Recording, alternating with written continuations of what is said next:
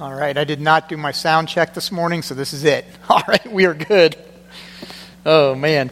Man, what an exciting time, just different things that are happening in the life of the church, like the women that went to the Lumina conference up in D.C., the hike out in Farmville yesterday, High Bridge Trail, all good stuff going on. We've announced to you about church plants several times, so the church plant in Chester, New Creation, started their regular weekly worship last Sunday, and so this was their second Sunday in a row, and so that's great. We're encouraged by that, and we've hired a planter for Amelia, who we introduced to you last week, Marty Cates, and I just heard that the planter for Farmville got approved by Presbytery, so we're waiting on a timeline for that, so lots of good things happening there, very exciting news.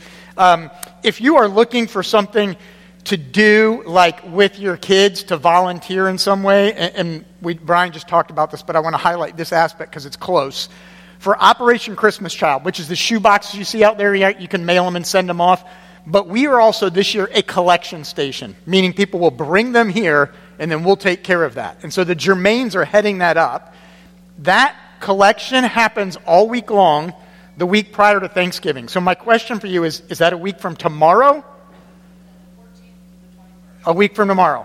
So not this week, but next week. If you're like, I don't know, I want to come by with my kids at some point during the day and help, talk to Dana or Amy. Just raise your hands right there. Find them, talk to them, say, hey, when do you need help on that? And maybe that works out for you. Today we are continuing our sermon series on being overwhelmed and overcoming. And today we are addressing a heavy topic. We're talking about the topic of abuse and trauma. And it seems that abuse and trauma, especially abuse, is widely claimed these days. Perhaps it's even overused in a society where seemingly everybody is a victim. And that is unfortunate because it actually diminishes the pain and suffering that is felt by people who have really suffered abuse and suffered trauma at the hands of others, who already feel alone, unheard, and powerless. But we need to hear it because it's a reality that is far too common. Consider, for example, these statistics from the National Coalition Against Domestic Violence. Nearly 20 people per minute are physically abused by an intimate partner in the United States. 1 in 3 women and 1 in 4 men have experienced some form of physical violence by an intimate partner, which includes a range of behaviors from slapping to shoving to pushing, etc. 1 in 7 women and 1 in 25 men have been injured by an intimate partner. Or consider the statistics on rape, abuse, and incest. Every 68 seconds, an American is sexually assaulted, which means from the time I started talking to you to now, there's been at least one. Every 9 minutes, that victim's a child. Of sexual abuse cases reported to law enforcement, 93% of juvenile victims knew their perpetrator. 1 out of 6 American women and 1 out of 33 men have been the victim of an attempted or completed rape in their lifetime. Meanwhile, only 25 out of 1,000 perpetrators will ever end up prosecuted and in prison for it. The scope of the problem is significant.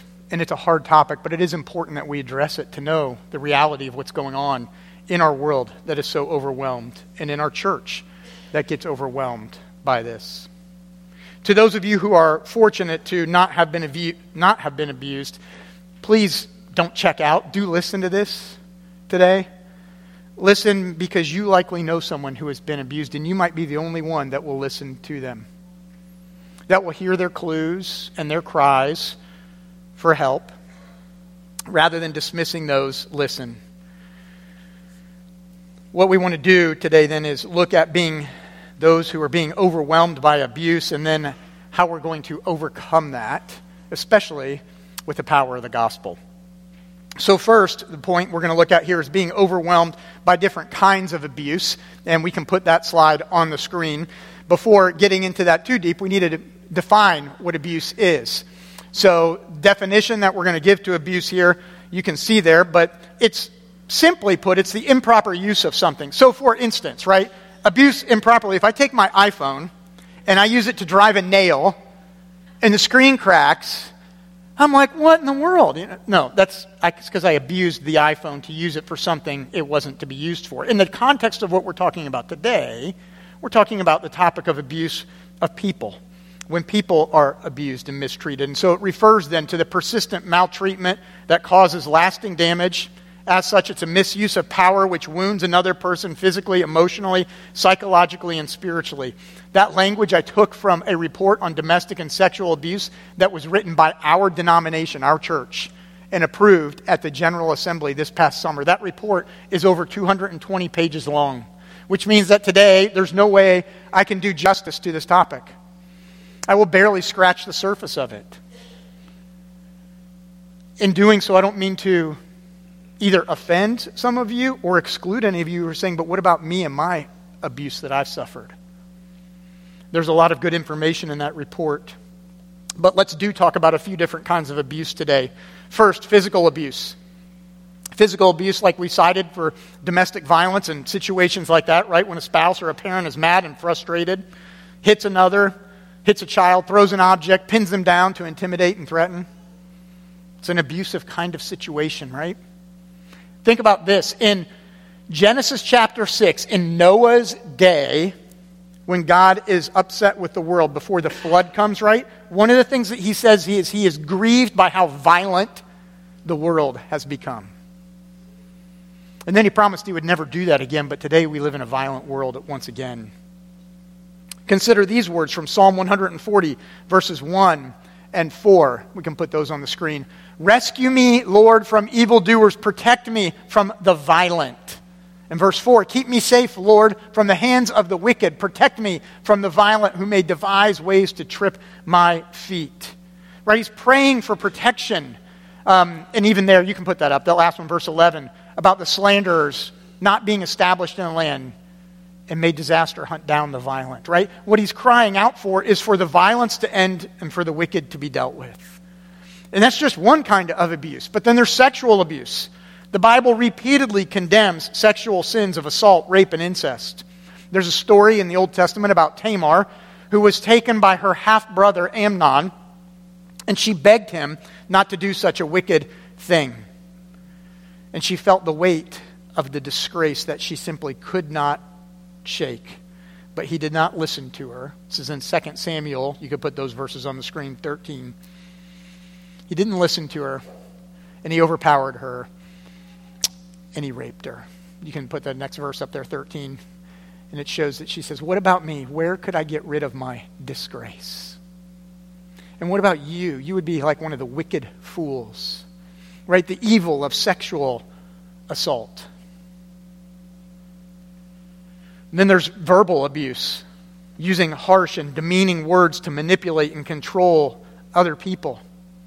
Proverbs 12, verse 18 says, the words of the reckless pierce like swords, but the tongues of the wise bring healing.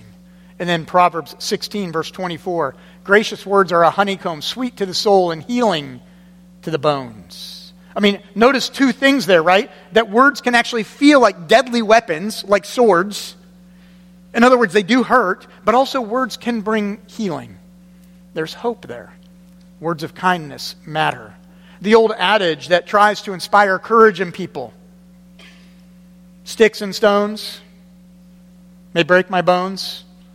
Words and names cannot hurt me. It might be intended to inspire courage, but it is not true. Words hurt. They hurt deeply. And they can wound deeply when they are misused and abused. They can also bring healing, as we saw there.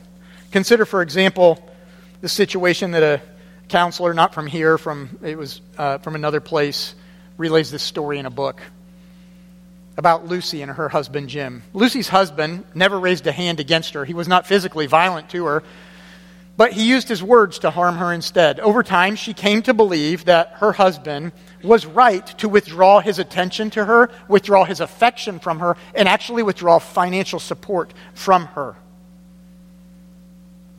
He said things like, it was only for your good that I'm doing this and keeping your friends from you because they are a bad influence on you. He would then do other things, Jim would, like pray over her. He would pray and that God would help him endure the torture of her voice. Pray that he would find her attractive again. Lucy believed that she was the cause of her husband's disdain. And furthermore, he convinced members of their small group that she was the problem and had them praying for him. That's an example of verbal abuse. Not only is it verbal abuse, it's spiritual abuse too, which is the next one we consider. Spiritual abuse is when someone with the responsibility and power, a pastor, an elder, a spouse, a parent, a teacher, a coach in a Christian setting, I suppose we could say, uses the Bible verses or doctrines of the Bible in a way to subject another person to physical, verbal, or sexual abuse. In what that example with Lucy, her husband weaponized Scripture to put her in a bad light, manipulate her, and make himself look good. I hope you could see that what he was doing was wrong, that you see that and go, yeah, of course that's wrong. I also hope you see that it is definitely spiritual and spiritually wrong, and that Jesus does not support that. I mean, consider this. Jesus rebukes the Pharisees.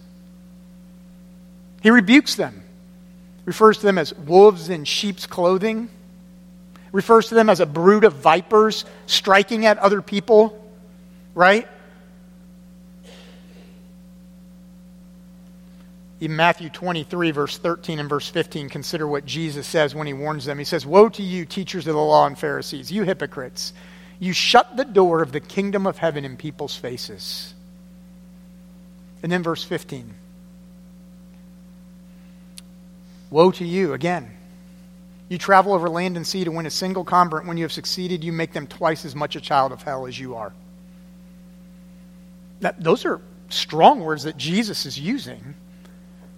And he's speaking the truth to them because what he is saying about them, the Pharisees, is that they put up all these religious things to use to manipulate people. And in doing so, they are actually keeping people far from the kingdom of God, far from Jesus. They're driving them away. Spiritual abuse is then used to manipulate people that sounds good, but actually drives them away from God, away from his grace, away from his character, away from his people, away from his church.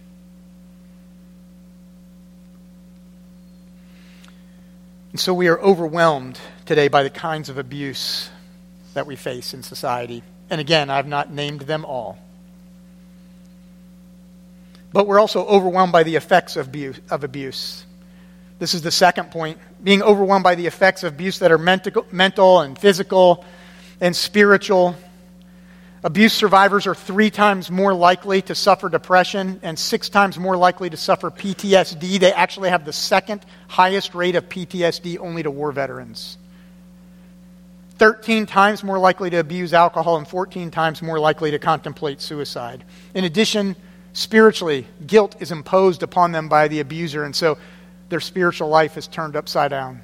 And then physiologically, studies are showing how it begins to affect their bodies in different ways in their immune system, their central nervous system, and neuroendocrine systems. Right? Because body and soul are not 2 separate things. God made us body and soul together. Spiritual effects physical, physical effects spiritual. And yet that might seem like it's so overwhelming and the effects so deep that there's no hope. But writing for Grace, Godly Response to Abuse in a Christian Environment, this man says, no, there is hope. There is hope, right? We recognize abuse is a risk factor, not a destiny. Let me say that again. If you are a sufferer, if you've been abused, there's effects, and they're risk factors, but they are not destiny. You can move toward healthier behaviors such as regular sleep schedules, he writes, healthy diet, exercise, and avoiding or treating addiction. You enhance the ability to manage stressors by learning self-regulation skills, having positive relationships, strengthening healthy spirituality, and seeking professional therapy. He goes on and says you can advocate for your own health care by seeking a trauma-informed provider who understands the health impacts of abuse and letting them know your history. These actions, he writes, can help offset some of the long-term health effects of abuse. In other words, what he is saying is he's saying it is a holistic matter of the whole human being. And spiritually healthy matters too. And so we want to look at what it means to overcome then abuse. And just, again, scratching the surface of what that might look like.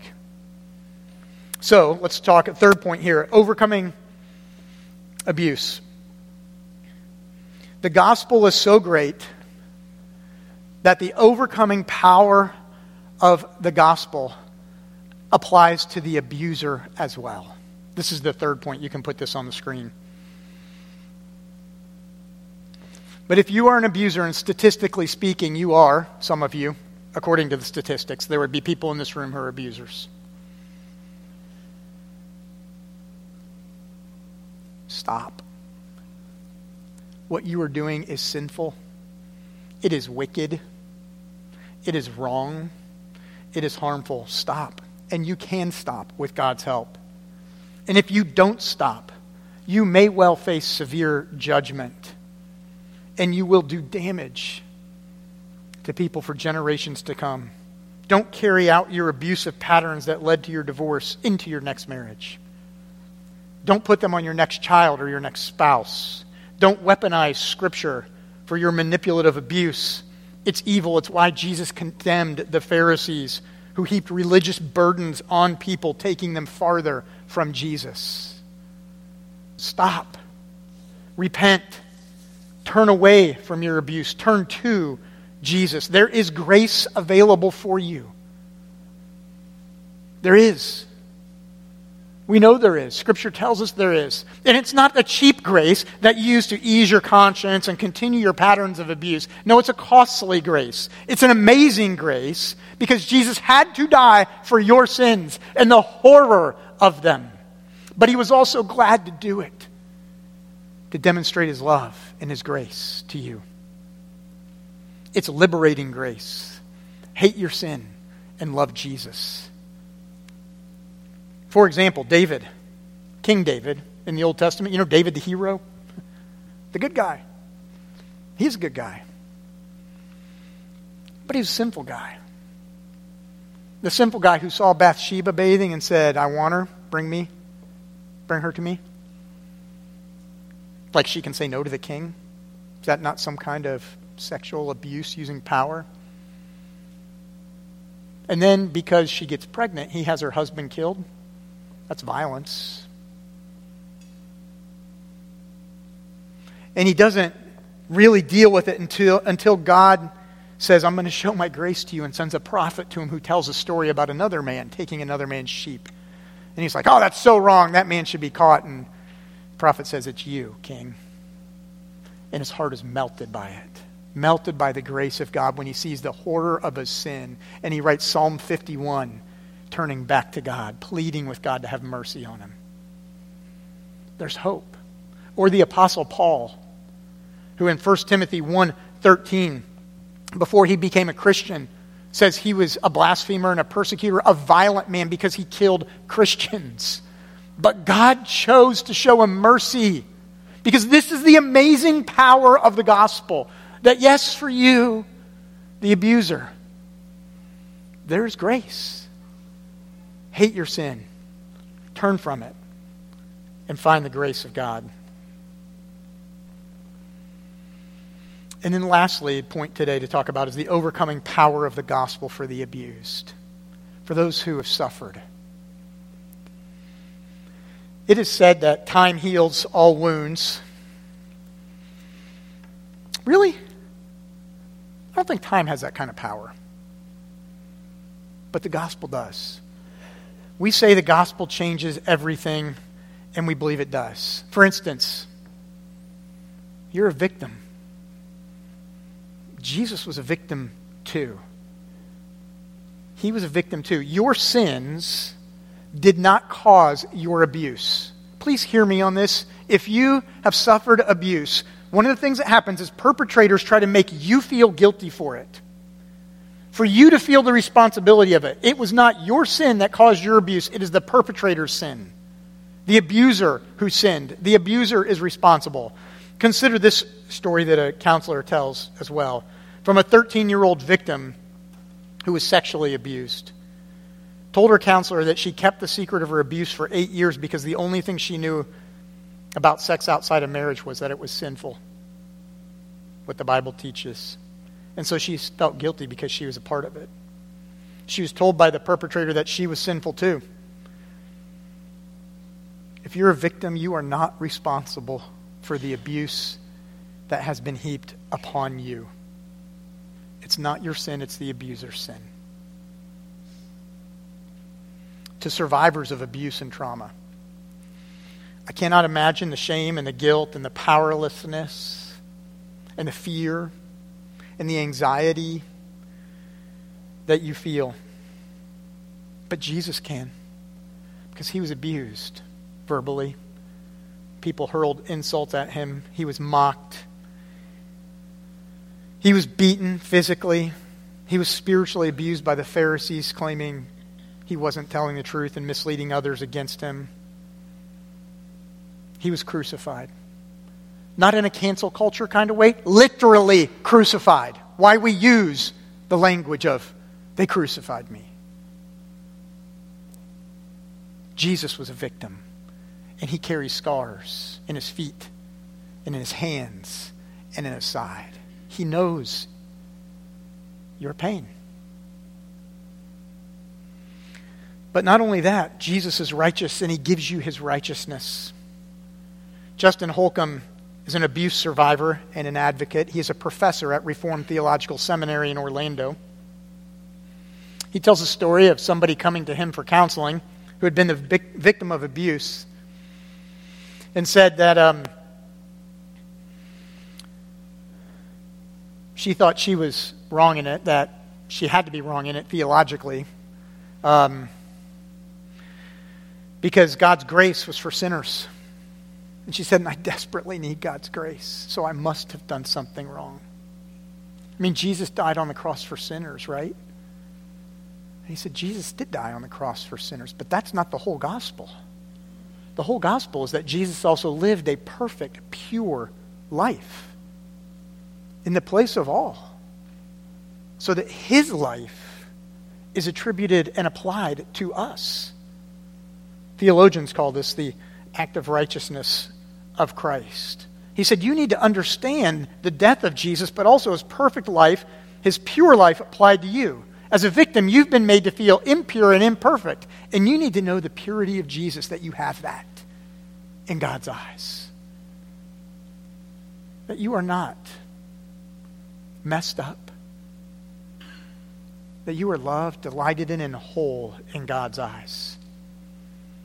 Jesus becomes abused, abandoned, and alone so that you can belong, be loved, and be covered by his righteousness. And furthermore, the gospel is the resurrection, right?